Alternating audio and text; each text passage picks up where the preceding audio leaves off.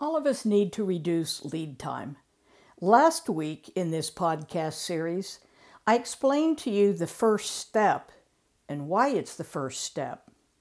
That is to define it clearly, and I encourage you to do that from the viewpoint of your customer, and then to measure it accurately over a period of time. By breaking it down into subsections, you can get a good idea of where you are.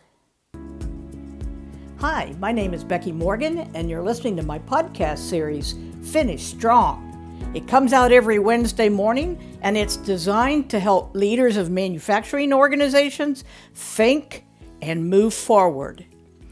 This time, we're going to follow up on last week's broadcast, which was about the first step in reducing lead time. Now, we'll discuss the second one.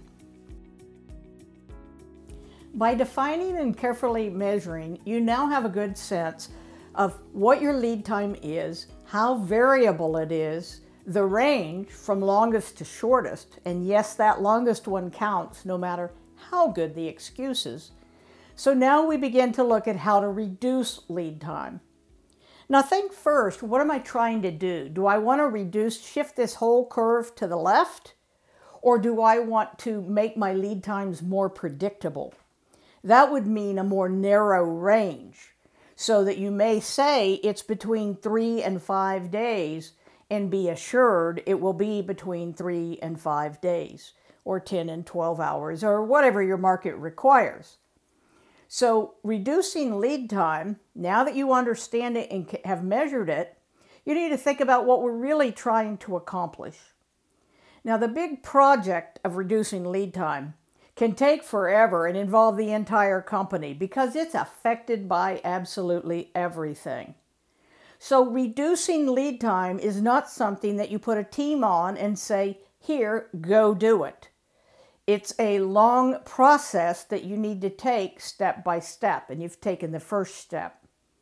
Now, if you've taken the second step, which is define what you mean by reduce lead time, shift it all to the left, make the range smaller, or make it consistently below X period of time, then you're ready for the next move. If we don't know where we're going and we don't know where we are, getting there is going to be tough. But now that we know those two things, we want to simplify. Now that sounds crazy. How's that going to help me reduce lead times? Well, the vast majority of lead time is wasted time. It's not actually adding value. Most companies spend very little time actually adding value, like 5% or less. 90 to 95% of the elapsed time in lead time is waiting, moving, counting, whatever. So we need to understand what all is affecting it, and I can tell you a great place to start is by simplifying. Now, what does that mean? Well, go out to your plant and see how hard it is for employees to figure out what they're supposed to do. How clear is the work order? Is it clear on quantities, on process and procedure? Many are not. So let's make it clear. And if nothing else, that will get your new employees up to speed much more quickly. We also want to simplify, how do I know what job to run next? How do I find my supervisor when I need him? How do I get feedback from sales when I have a question? And the fact that I need feedback from sales because I have a question tells you there's an upfront problem. We're not providing all the information that those further down the trail need.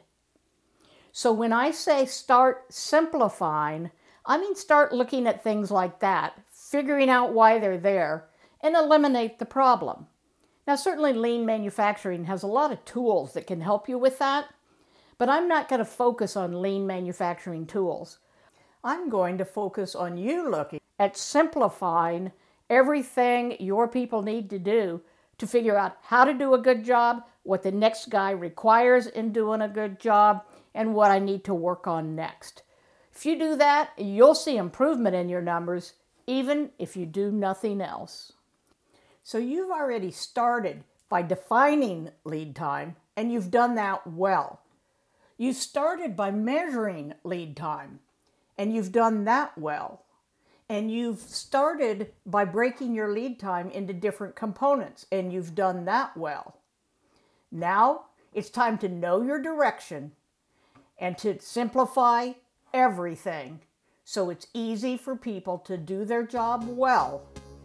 Start now, and as always, finish